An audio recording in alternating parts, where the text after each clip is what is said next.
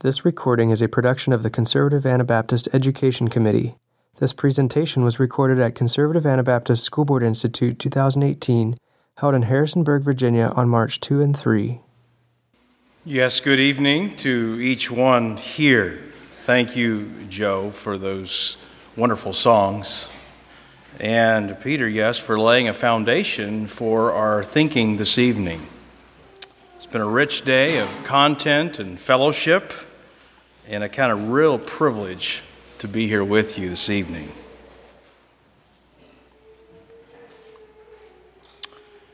The syndicated columnist George Will, in an editorial published in the Washington Post in July of 2016, wrote a report about a report so important in its findings that the administration of Lyndon B. Johnson released the report over the weekend of July 4, so that the nation would not be paying attention to the report. The study referred to was called Equality of Educational Opportunity by a sociologist by the name of James Coleman. Historically and currently, politicians, the teachers' unions, and the public has seen education as the way to solve the problems of the world, the method by which to accomplish a utopian picture of what education can do. And it's primarily funded through money and more money. In fact, the cultural consensus was and is that the best predictor of a school's success and performance was the amount of money spent on it. You increase financial input, and academic outputs would increase proportionally. That was the thinking. That is the thinking. As the post-war baby boom moved through the public schools, almost everything improved.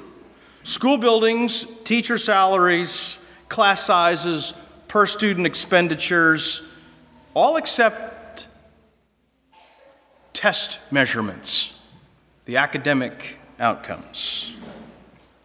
Enter James Coleman, who collected data from 3,000 schools and 600,000 primary and secondary school students. It was a very large study. And in his study, James Coleman found two basic things: that the best predictor of a school's outcome was the quality of the children's families. And secondly, he found that students' achievements are influenced by the social capital, the habits and the educational ambitions and things their classmates bring to school. And now I quote Coleman. One implication stands out above all, that schools bring little influence to bear on a child's achievement that is independent of his background and general social context, and that this very lack of an independent effect means that the inequalities imposed on children by their home, neighborhood, and peer environment are carried along to become the inequalities with which they confront adult life at the end of school, end quote. In other words, the school's influence is not as great as the family influence. Coleman further documented in this study how schools are reflections of, rather than cures for, the failure of families to function as the primary transmitters of a culture. And this study, I believe, is something to teach our Christian schools. Allow me to state the obvious. Our Anabaptist schools are made up of students who come from families. The school is comprised of young people from real families, and it is a big deal. It matters. While money and finances are important and essential in the operation of our schools, throwing more money at the problems will not solve anything. School is at its best always, and we heard that this afternoon, when it is serving the church. And you know what? The church is comprised of families too. Effective schools have churches and families on the same page. They have similar values. They share the same priorities. The strength of the school is directly proportionate to the strength of its families. Now, too often, the school is being asked to do its work in a vacuum. We're asked to do hard things that families are unable to do and accomplish, and we gladly do what we can. But I'm here to tell you that it's not that much different in our schools than the public schools. We can't just pay teachers more, which I'm all for, you might have guessed. But that's not the answer to problems in school. It maybe is a piece of the puzzle.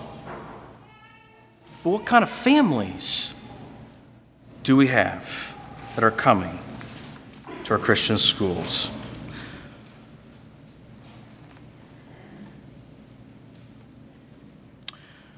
If it's true that the strength of the school is directly tied to the strength of the individual families that make up the school, then what should we consider together tonight? What matters? Now, I'm not assuming this will be exhaustive. In fact, I cut out half of my talk that I brought, and then I re-engineered it last night. There's too much. So I was given 1 hour, and so I'm going to roll.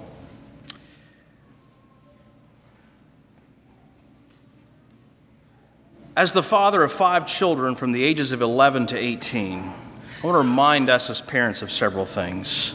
That the years from conception to first grade are the most important years of a child's life.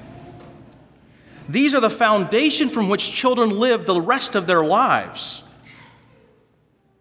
Now, the years from first grade to 12th grade are very important as well, as it solidifies the training that took place in the foundational years. The training and educating of our children begins at the age of 0. Research is very clear that the development of a child, not just physical development, begins in the womb. An unborn child hears his mother sing and talk. Think about the first baby in a family. During the pregnancy, we read everything we could get our hands on about what this will be like and how to raise children, and we did everything we could to give this first baby the best chance possible. After the baby is born, we spend a tremendous amount of time changing diapers, cleaning up puke, feeding this child, staying up all night with sick children, and it's easy to lose sight of who this child is actually becoming. The care and nurture of a child certainly includes proper physical care. But this is only compounded by the fact that most times we have more than one child, and everything that you feel with the first child is simply compounded with 2, 3, and 4, and on. Suddenly, life feels almost out of control.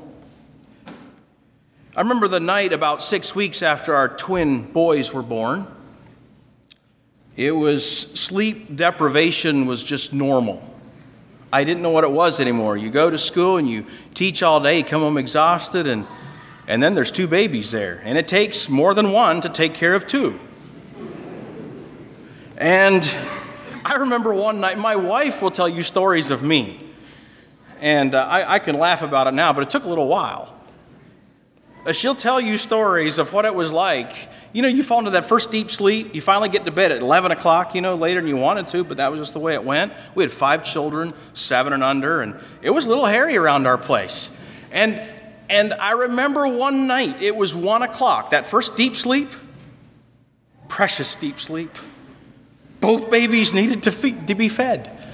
So Kathy took the one baby in the bottle, and she very generously, which she often did in the nighttime, she would bring me the baby in bed, and then she would give me the bottle, and then I would try to connect the 2.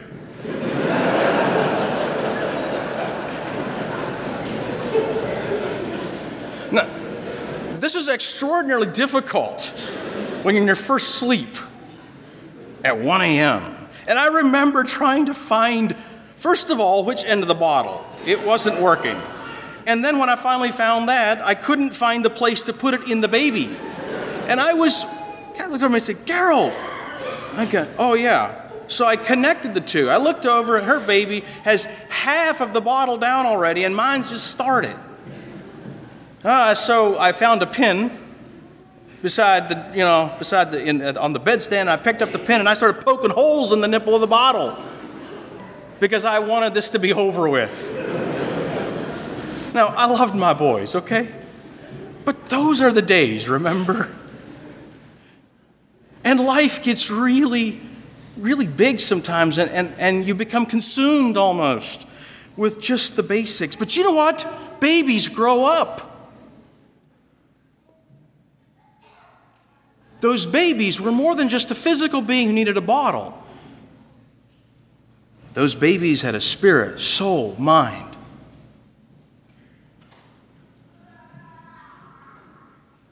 I begin with a short scripture. We had a great scripture read earlier from Ephesians 6, 1-4. Children, obey your parents in the Lord, for this is right. Honor thy father and thy mother, which is the first commandment with promise, that it may be well with thee, and thou mayest live long on the earth. And ye fathers, provoke not your children to wrath, but bring them up in the nurture and admonition of the Lord. The word nurture in the Greek is paideia, tutoring by education or training. By implication, it includes disciplinary correction as part of the training. Nurture refers to the environment in which a child is raised. Nurturing is to provide the kind of care that will promote healthy growth and development as a whole being. Now, tonight, we want to look at nurturing. I'm making the assumption that parents want to do the best they can. That's true. But sometimes we need a reminder about how the home's influence has a direct bearing on the school. And if you're a board member here tonight, I hope you're able to have discussions with your families about their homes. If you're a parent, please accept these 7 elements of the home's influence that really matters in the life of the school. Accept this as from one beggar, maybe to others further along the path than I am. Parenting is hard work, and I don't really feel like I know what I'm doing. I want to make one note before I begin with these 7 elements, and that is for you parents, for administrators, principals, teachers. And that is that we cannot create a situation in which children in our school feel divided loyalties, where we are against parents somehow, where there are problems in homes, and our homes have problems. I mean, mine does. Maybe yours does. Yours probably doesn't. Mine does. But we need to be conscientious that we do not rip children away from their families and the loyalties that are there. That was given to them by God. We must also, as teachers, remember we don't fix young people and we don't save our young people. We also need to live out of our convictions and teach from a perspective that is genuine and is aligned with church leadership. And I will just say that in the problems I've confronted over the last 20 plus years of teaching, that church leadership has been one of the most wonderful allies to me in the classroom. I find that church leaders see needs, they understand the issues, they feel the weight of their responsibility, and they're very closely aligned to teaching staff, I've found. And so let's work with leadership. Let's work with the home. So I'm going to start with 4 that are rather simple. I'm going to go through this fairly rapidly to give more time and space to the final 3 that I'd like to talk about. This is a reminder, and you know all of this. So we'll just do what Brother Edwin said. We just need reminders. Prioritizing school. This is important in the life of the school, that families prioritize an education. Education is an important endeavor. And so we take schoolwork seriously. We don't just brush off homework too easily. Is there time in your family's economy to learn Bible memory? That often is done at home. Can you make it a family project? Prioritize what's going on. Make that a living part of your family life rather than seeing it as against what you want to do. Work with it. I think it's important in prioritizing school to get adequate rest. The weekends for our students, I just had a long discussion with my students in which I personally have the belief that Mondays are the best day of the week. I know, I'm sorry. But I don't think it's right. I don't think the believer needs to live for the weekend. The world needs to, but we don't. We're built to work. I told myself, you're built to work. You were created for this. Have at it. 6 days. The seventh day you rest. Yes, absolutely.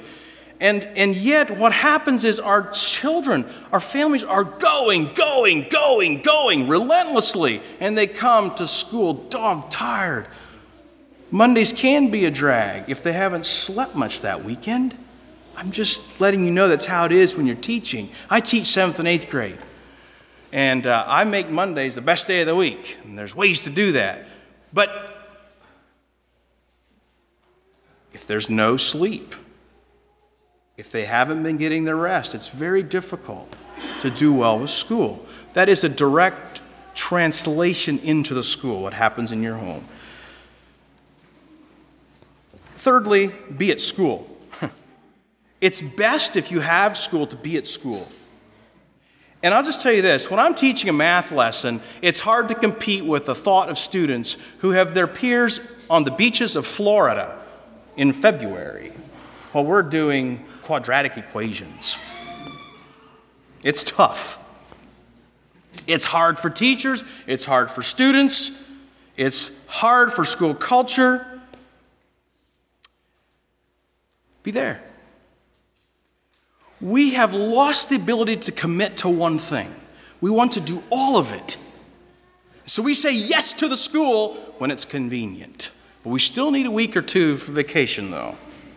What does it mean? What do our children learn when we don't prioritize the things we have committed to? Think about that one for a good long while. Prioritize the school. Be at school functions. Support the school with more than just money. Giving space and priority for school sends a critical message to your children. It matters what happens at home. Secondly, read often and much to your children. Children love stories, and children who love stories will tend to read stories. And children who read are far ahead developmentally of their peers whenever they have read a lot through their growing up years. Sitting down with a child and reading to them is a gift that gives you huge return on your investment. Read good books that have stood the test of time, not just the Berenstain Bears, please. There's lots of good books. Reading from a variety of genres is good, important for children, but don't forget how shaping these stories are for your children. And then ask questions about the story. What happened? What will happen? Help your child engage with stories. You'd be surprised how big a difference it makes in the classroom when children are used to actually engaging with stories. You will help the school. A love for reading sets your child up for success, not only in school, but also in life. Thirdly, sing with your children. Generally speaking, I think many of us have not realized how much we have turned into consumers rather than producers in the arena of music.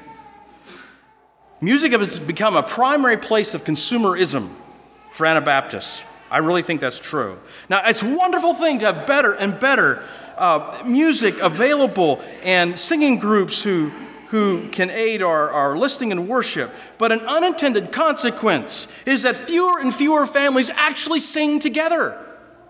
That's true. I'm checking it out with my first-time parents. I'm getting a wave of first-time, first time in first grade kind of parents. I'm asking questions. Do you sing together? Well, we listen to music a lot during the day. No, that's not what I asked. Do you sing together? Music and singing is key to the whole development of a child. Interestingly enough, while this is not scientific in any way, the percentage of children who can hear and sing pitches correctly and actually sing together, sing well, when coming into first grade is decreasing.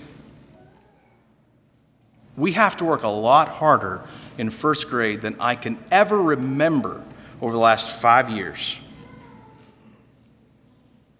The fix is not some sort of magic. They still have the innate ability to sing. God gave it to us. But singing together as a family and hearing the mother of the home singing while working is a wonderful place to start, where they hear a beautiful melody without anything else, and not from the tape deck, that's old school, not from CD, that's old school, MP3, whatever it is, not that.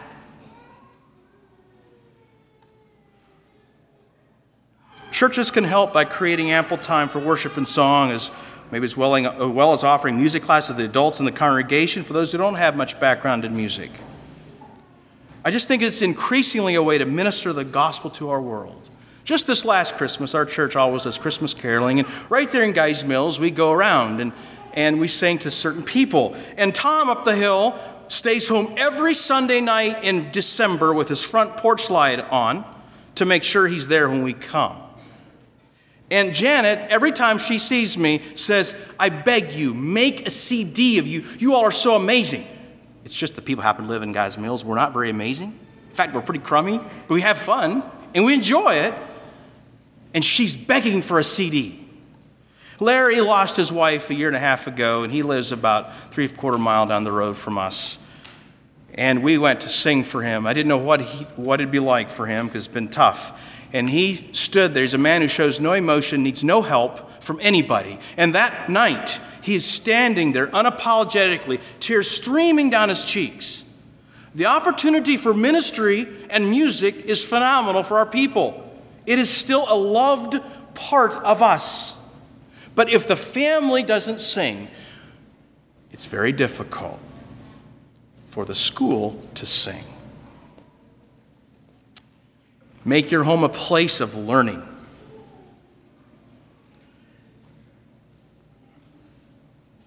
Do you know something? Children will spend the rest of their life learning. It's a lifelong pursuit. This human quality of learning is essential to growing in Christ, to doing even well vocationally, and being a steward of who God created us to be. Teach your children to count when preparing a meal. Tell them what you're doing. When driving, ask your children what animals they see, what sound they make, and count the signs beside the road. If I have a little more time, I would have read the Shema, where we teach in Deuteronomy 6, while we're sitting and while we're walking and everywhere we go. Learning, a place of learning. Learning new things should be breathtaking. I love learning from my children things I didn't know before. Celebrate learning. Offer new things for your children to learn. Make learning a habit and a lifestyle. It will matter in your school, I can assure you. I can tell you who the parents are who say, oh, algebra, my grandpa died of that. It's in a vain attempt to be funny or something. And it's sort of, kind of, but it kind of bothers me because I like teaching algebra even. And my grandpa actually didn't die of that, neither did theirs. But you see, the idea of learning new things should captivate us because we have the riches of the treasure of Jesus' words in the Bible, and there's so much to learn. And we're constantly learning and growing. Make all of life learning about who God is and who we are. I'd like to turn now toward, that was the warm-up. I'd like to talk about 3 things that I'm really observing. And I feel it's impacted me. That's my confession. And I want to preface these last 3 by saying that, and it's been referred to, whether or not we want to admit it, our parenting styles have changed. Now, this is not, one of the really beautiful things that's happened is that we have been raised with more relationship, I think, more concern for relationship with our children. We've been raised that way ourselves, which is why my generation and younger is doing really well with that. But there is more to this than just relationship. And so we need to be careful. My uncle says, and I think of this often, and I quote it often too, I think, for every 1 mile of road, there are 2 miles of ditches. And so we can veer off into a very disciplinary, hard-line kind of parent. And we can go off into the squishy, feel-good, let's all just have a great time as a family and just love each other and bring grace. Or we could try to bring the two together. We have a feel-good culture, and the culture is really bearing in on us, brothers and sisters. And so, fifthly, allow your children to fail.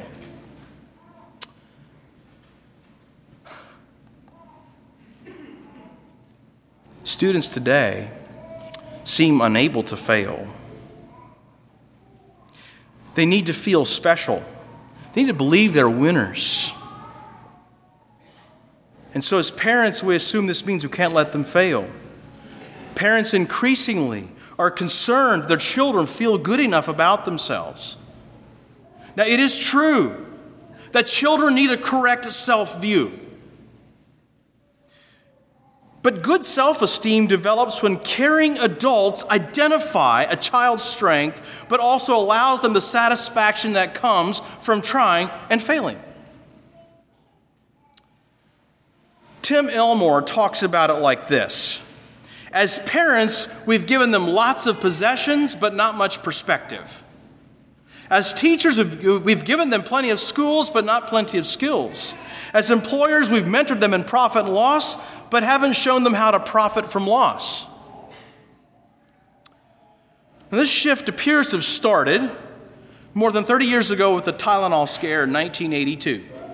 Now, that's not scientific, but remember the bottles of Tylenol were poisoned? And for a while there, you didn't want to buy a bottle of Tylenol because you didn't know who put poison in there.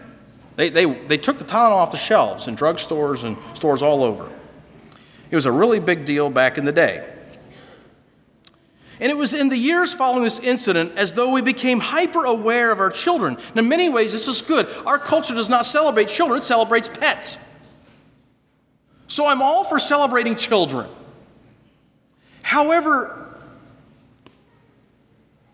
follow what happened. By the 1990s, we had determined to boost self-esteem and ensure that children grew up confident and comfortable in a very uncertain world. Public schools initiated many self-esteem programs, and I remember those. We installed diaper changing stations in public restrooms. Baby on board signs in minivans led to bumper stickers in the 2000s that read, "My kid is a super kid," or "My kid made the honor roll." Now that is a shift. And then next we decided to give our children a head start in everything they did. We thought that good parenting meant we should use the Baby Einstein CDs or Baby Mozart with our young children, that would maybe do it.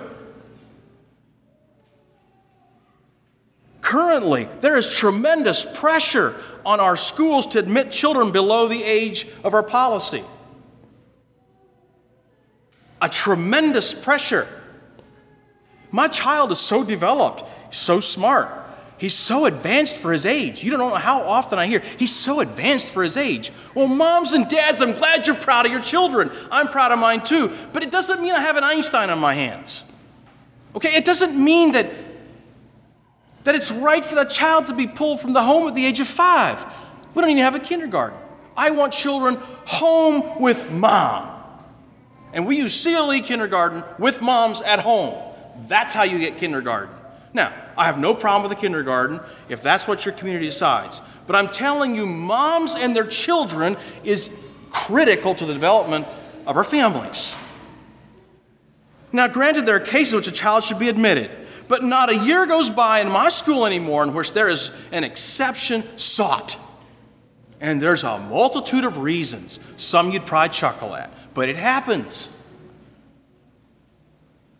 We don't just have kindergarten anymore in our culture. We have K-5, K-4, K-3. That's a shift, folks. That's a shift. We want to give our children an advantage, an edge on their peers, because after all, they're so special. Now, I'm for promoting a proper self-view. I'm for keeping children safe. By the way, another place, playgrounds. They're dangerous. Don't let children up on equipment. They might hurt themselves. This is all part of don't let your child fall, hurt themselves. I'm all for keeping children safe. I'm all for providing a good start in life for children. But have we given our children a false sense of security, a false sense of reality about how life really works? We seem to have highly confident children, but that doesn't mean they're well prepared for life. Many children have never really experienced setbacks. In the past, when a student got in trouble or failed a class, parents reinforced the teacher's grade and insisted their children study harder, and they put things in place to make sure that things would turn around. You know what happens today, including in our Anabaptist schools? Why did he get a D? It was C work. I saw it. It was C work or B. It's better than I could have done in school. What's a parent communicating when you go to the teacher, go to bat for your child because they failed? Is it... I'll leave it. Today, parents often side with their children, and the teacher is the one that gets in trouble. I'm speaking very bluntly and straight. Is that okay? Hovering parents have become far more normal than just 10 years ago. I used to have to deal with one or two of those, every school where you're hovering. We call them helicopter parents in the field of education. And they're just right there. They're right around, and they're making sure everything's okay. And we love the involvement, but they are quick to jump on whatever's not quite fair or right.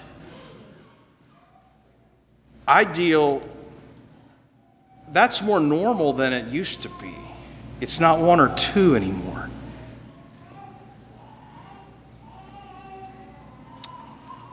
You see, children learn that they can get out of the messes they make of life because the adults around me will make excuses and not let me fail. What happens when a child forgets their lunch? And it's so hard for me, I get this. This morning, I'll give you an example. This morning we had snow in Guys Mills, quite a lot of it, and high winds.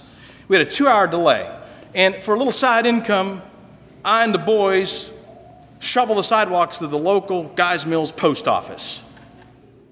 And Kathy called me, I got the call this morning at 5 from our district. We go with the district. There's some busing and things that happen, so we just go with whatever district does. And Pat had called me, and 2-hour delay, and I said, okay. And so I put it on the hotline, and then Kathy texted me, and I thought about it too. She said, what do I do with the post office? I said, we'll get the boys up. But they could sleep in, she said. And I know. Do you see the mom's heart? I said, well, let's allow them to have experienced the hard things in life. And so all the boys got up, and they went to the post office, and we went to the neighbors and dug them out, and as well. And it helped to be studying for this. But you see how quickly we want to just make it easy, right? Oh, it's just bad if they have to finally have a 2-hour delay, finally. And we make them get up at 6:30 in the morning. And school doesn't start till 10:35. And it's good for them.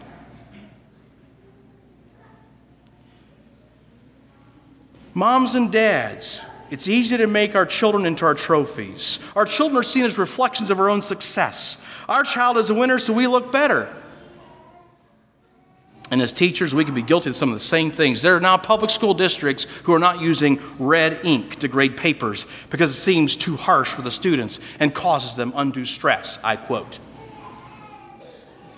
But how does life actually work? None of us wants to see discouraged children. I'm a teddy bear when it comes to children. I love children. But not failing is not a solution.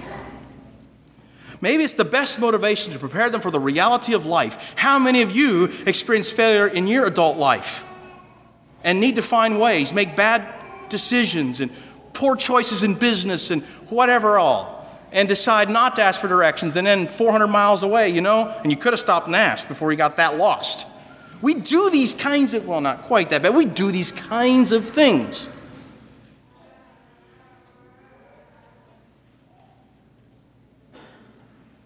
What young people need is adults who believe in children and then provide the accountability and infrastructure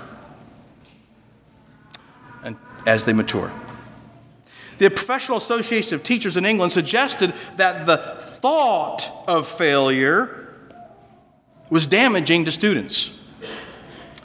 Liz Beattie called on the association to delete the word fail from the educational vocabulary and to be replaced with the concept of deferred success.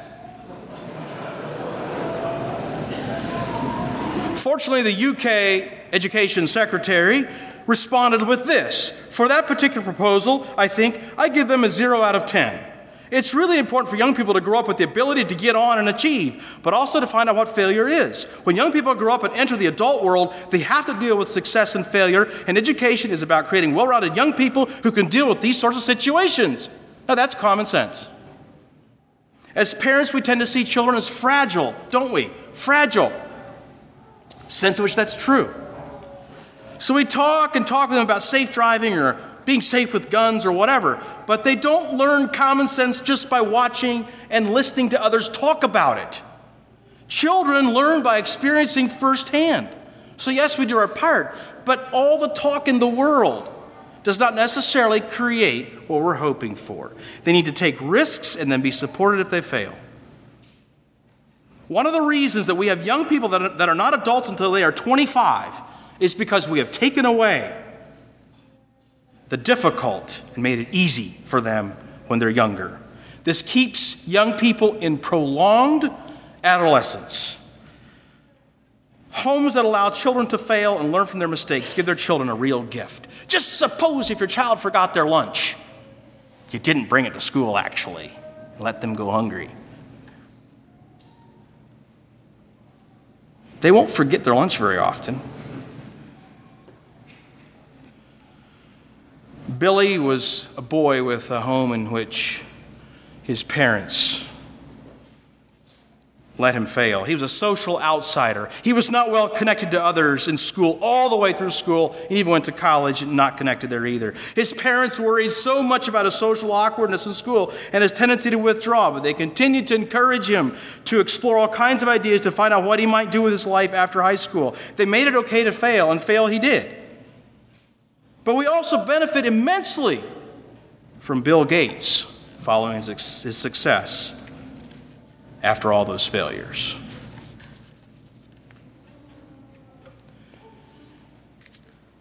Sixth, create a culture of service rather than happiness. Who doesn't want their child to be happy? We have 5 children, and I want them to be happy children and offer them the best life possible. But happiness is not the goal. Happiness is a byproduct of wise choices, not a goal to be pursued. Happiness is a byproduct of doing what is right and adding value to others. True satisfaction comes from serving others, not themselves.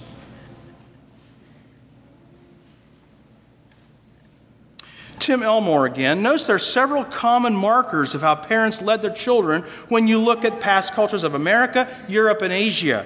And he says, here's how it used to be. They led by principles. Beliefs determined their leadership. They based their leadership on their belief there was clearly right and wrong behavior. They believed that discipline was the first trait a child must learn, that their children routinely interacted with adults at every stage of life. They built a desire in their children's teen years to become adults, and their greatest hope was for their children to become adults who contributed to society. This is rare in our broader culture today. It is also affecting our own people. What has happened? And why have we changed? Now, Tim Elmore comes back with this, and he says, as parents, we want the approval of our young people. They represent what is cool and relevant, and we adults desperately want it too. Ouch. As parents, we have few or no guiding principles. Many of today's parents were raised when principled living was fading or old-fashioned, so we're just making it up as we go. As parents, we feel messed up ourselves. So we believe we have no moral authority to ask our children to do what's right and to put down a line. We feel like we have to say, well, do as I say, not as I do.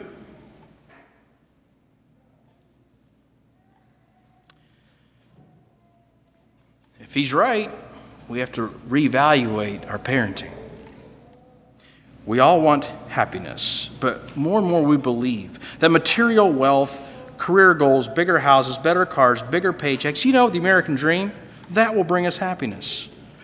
Even secular research is clear that this only brings temporary happiness. Lottery winners and people who are paralyzed reportedly have similar levels of happiness 1 year after their life-changing event.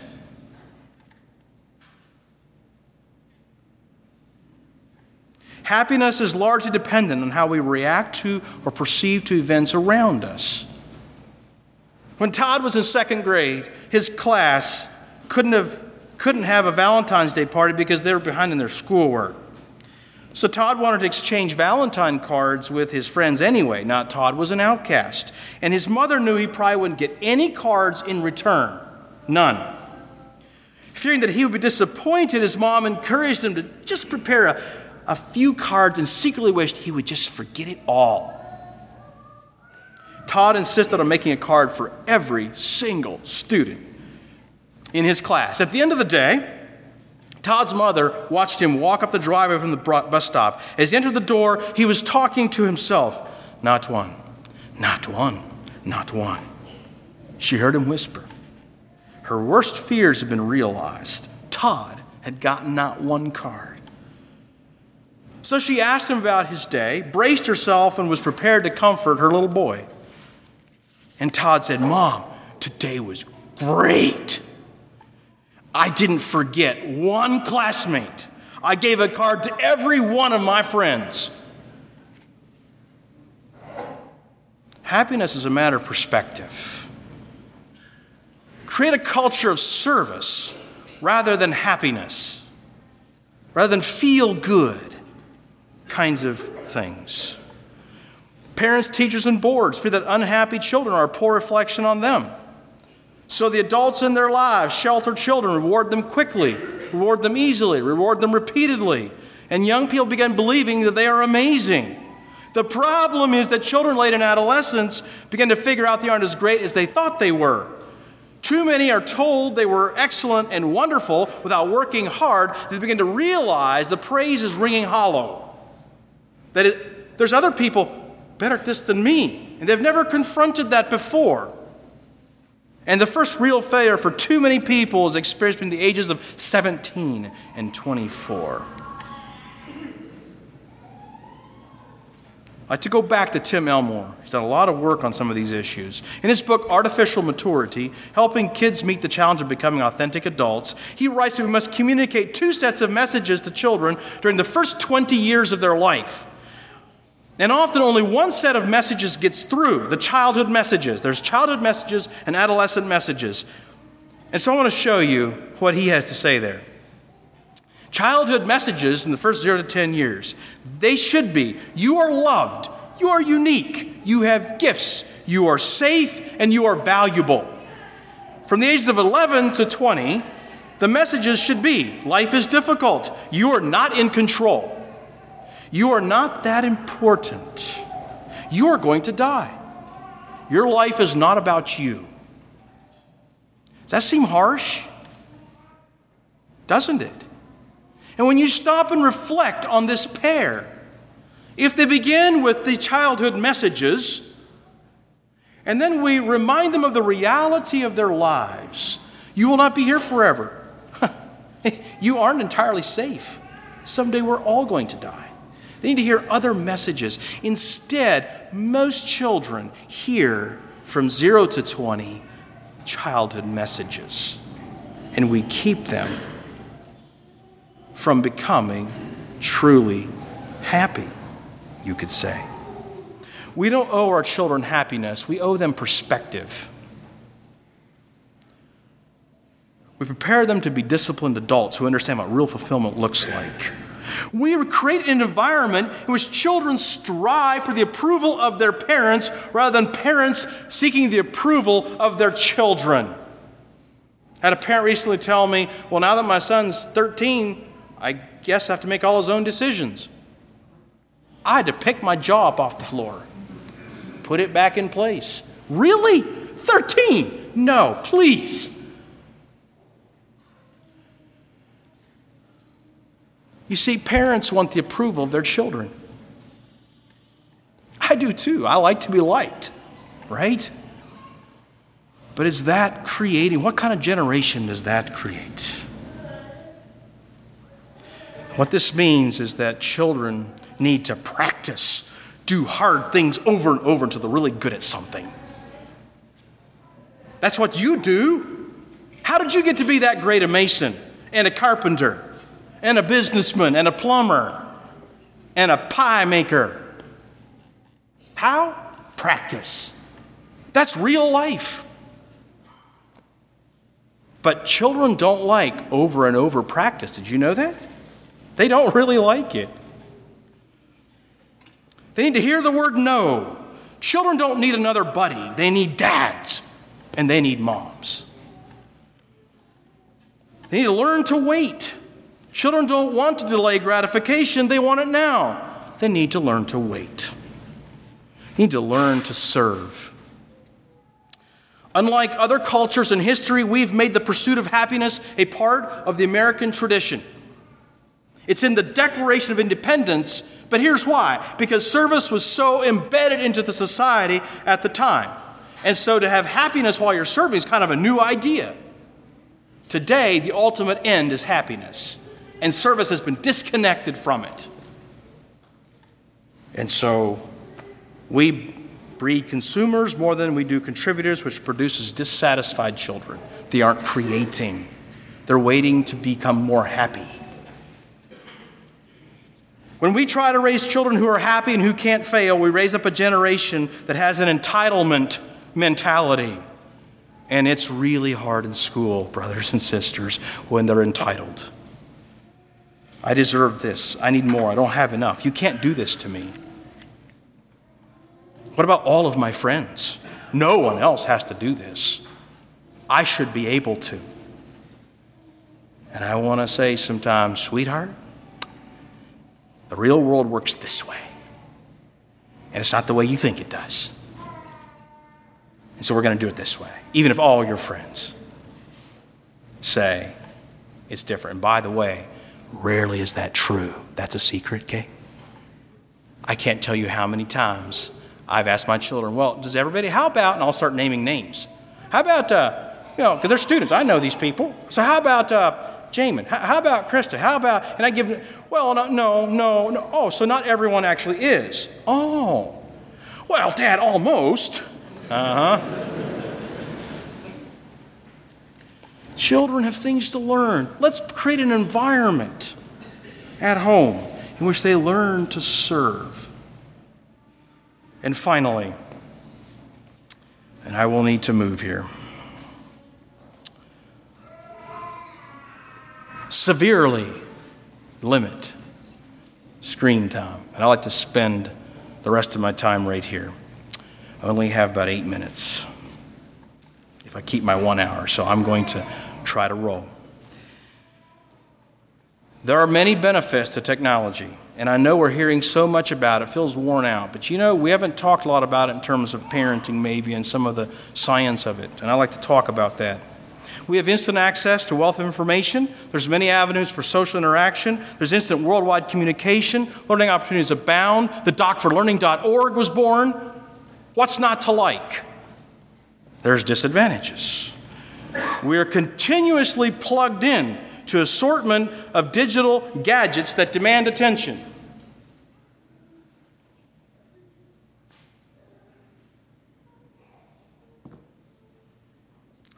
Life used to be more boring, so children would play ball ride bikes, explore the world, climb trees.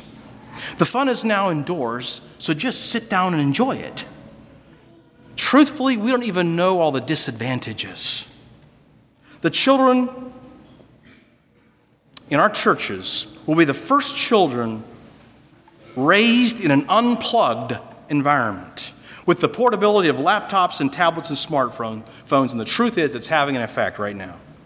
The changes in technology are so rapid, they're literally outstripping the human brain's ability to adapt. Gary Small says, and I quote, "The current explosion of digital technology not only is changing the way we live and communicate, but is rapidly and profoundly altering our brains physically.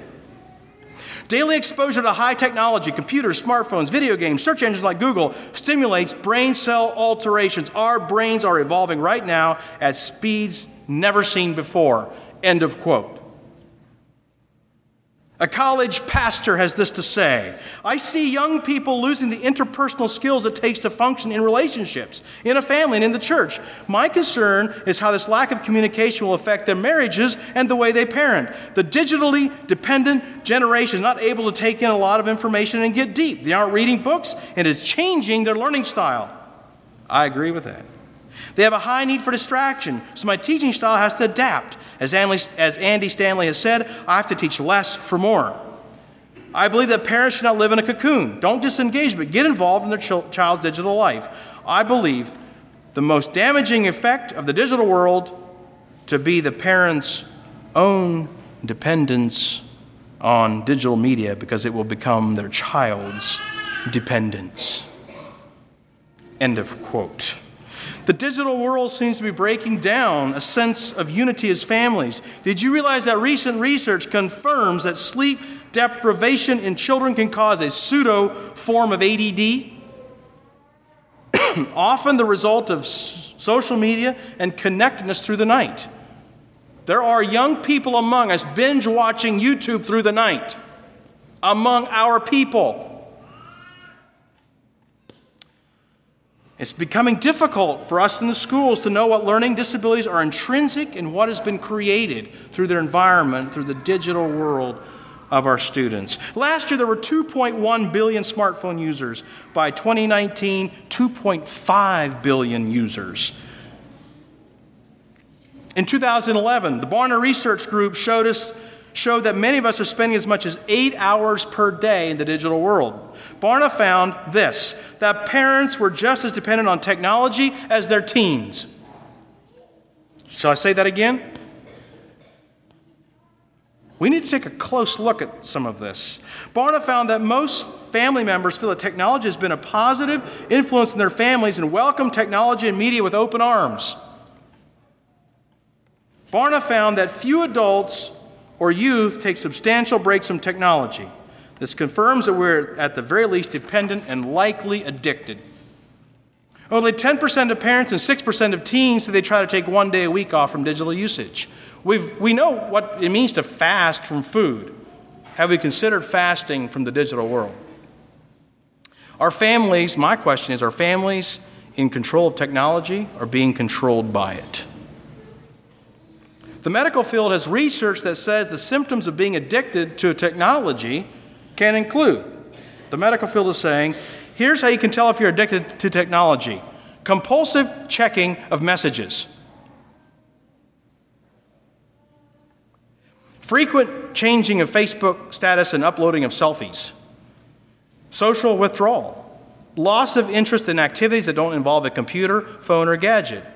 Feelings of restlessness when unable to go online, like when your Wi-Fi or your internet goes down. What do we do, right?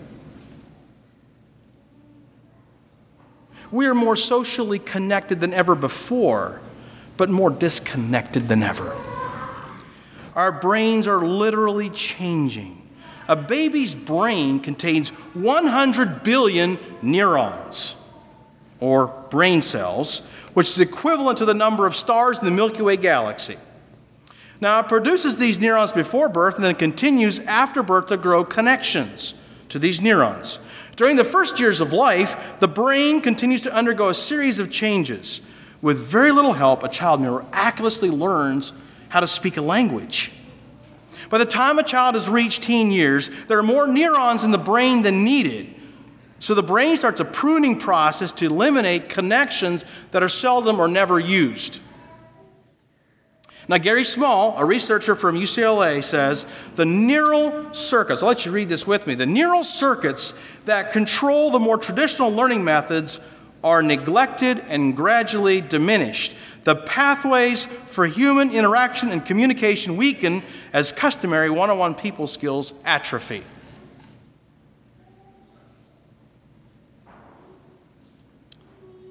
The pleasure center of your brain is called the nucleus accumbens. You have one of those. If you don't, I'm really sorry. But I think you all do. It's the part of the brain that controls every experience of pleasure. A good meal, a great book, holding the hand of your wife, checking off a checklist after a job is completed. This part of your brain rewards certain behaviors which are good, so you repeat them. But if your pleasure system is overused, the experience of pleasure is overused, the experience of pleasure is diminished, and you are driven to seek a higher level of stimulation.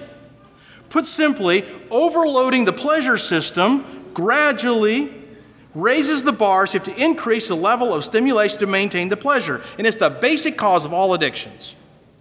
Now, dopamine is the neurotransmitter, the chemical messenger that carries the signal to your pleasure center from different parts of the brain. As you go for more and more pleasure, you push the dopamine level higher and higher. It's called dopamine flooding. Gambling, nicotine, and alcohol addictions all begin there. Okay?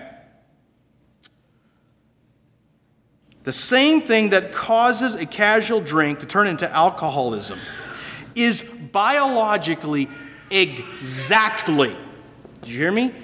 Biologically exactly the same as most internet behaviors such as Facebooking or video gaming. That little ding or vibrate or whatever your phone says to you that communicates to the pleasure center of your brain, which is where it goes, it interacts with your brain the same way gambling, nicotine, and alcohol interact with that part of your brain. I know, school teachers got to get kind of technical sometimes or something. But I want us to realize it's changing us, literally. Physically, it's changing us. Our lives are being changed dramatically and very quietly. And I truly believe that we have a crisis that's really difficult to address. School needs to do what it can. But homes are so important here, folks. Screens have become the new babysitter and have replaced good parenting in too many cases. Research is showing the devastating effects of screen time on young children. There are many 2-year-olds who know their way around a smartphone very well. Remember, it's rewiring them. I can't help but notice the high number of special needs coming into school. It's doubled in cases I'm familiar with and tripled in some cases.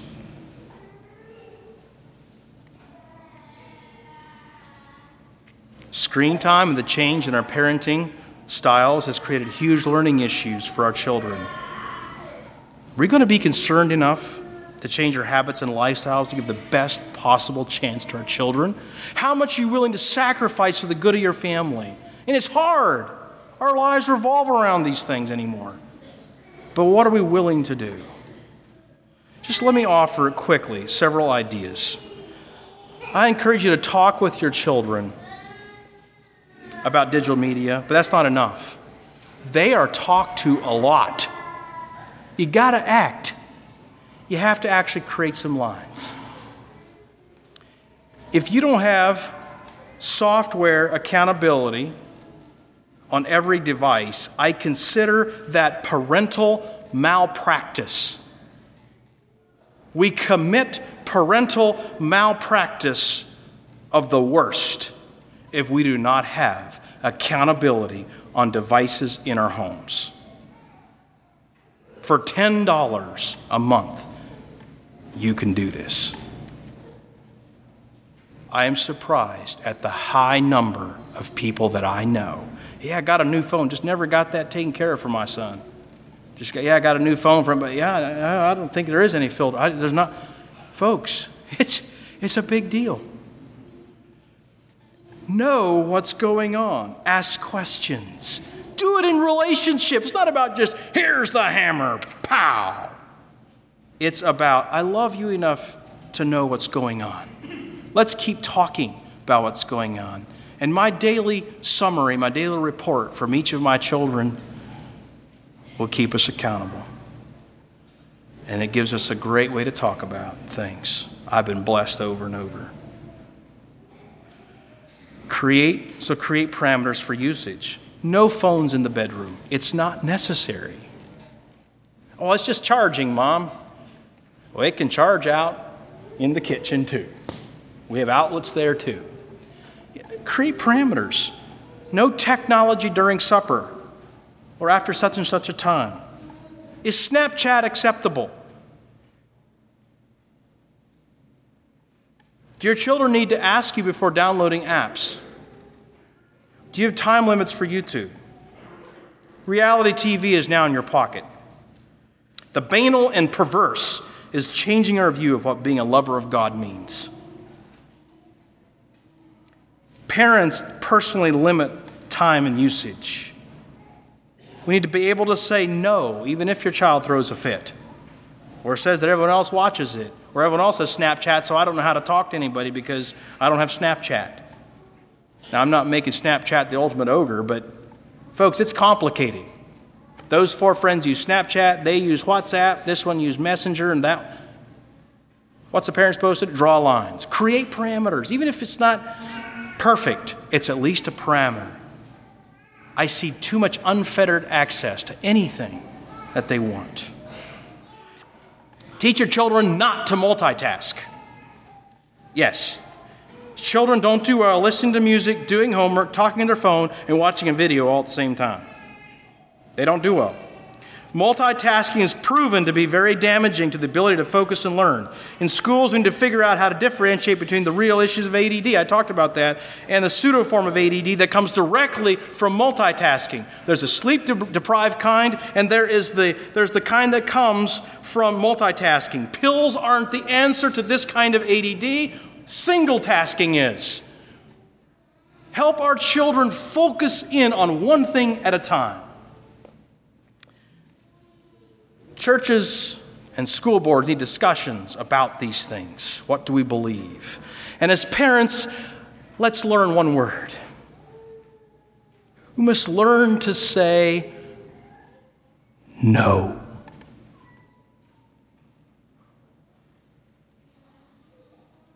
The number one reason some of our children struggle in this area is because dad can't say no.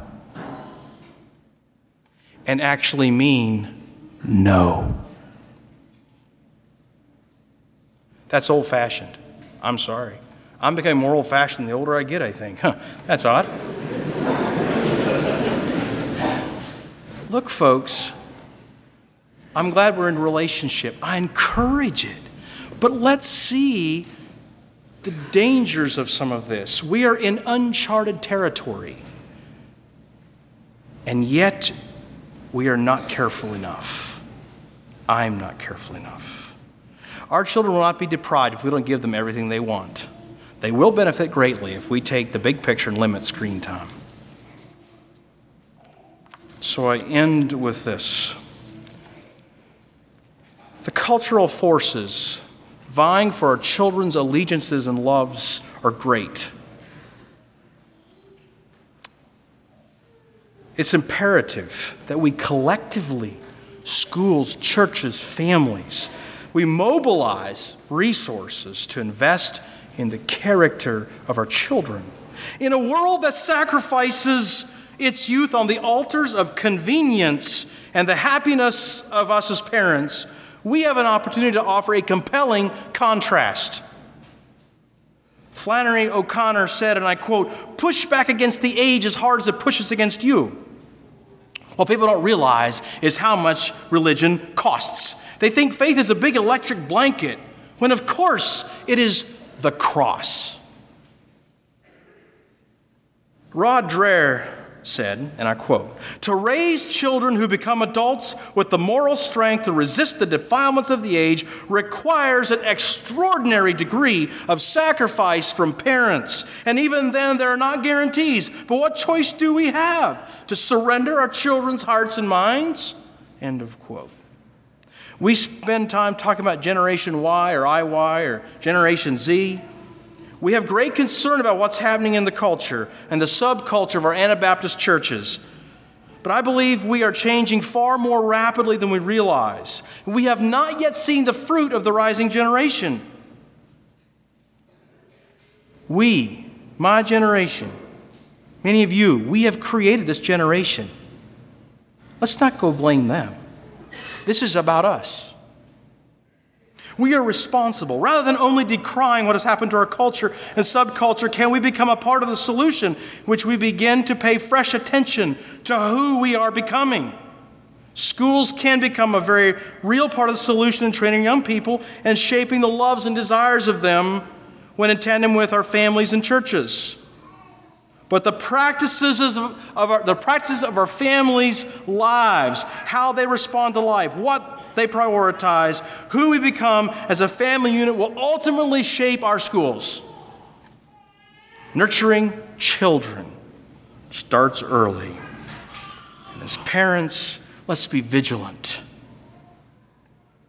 to take on the responsibility of raising precious children that God has given to us so graciously. May God help us to raise the next generation of warriors through careful attention to our children in the culture and the times that we live in. This recording and many others are available through Christian Learning Resource, the campus bookstore at Faith Builders. Order online at www.christianlearning.org or call 877-222-4769.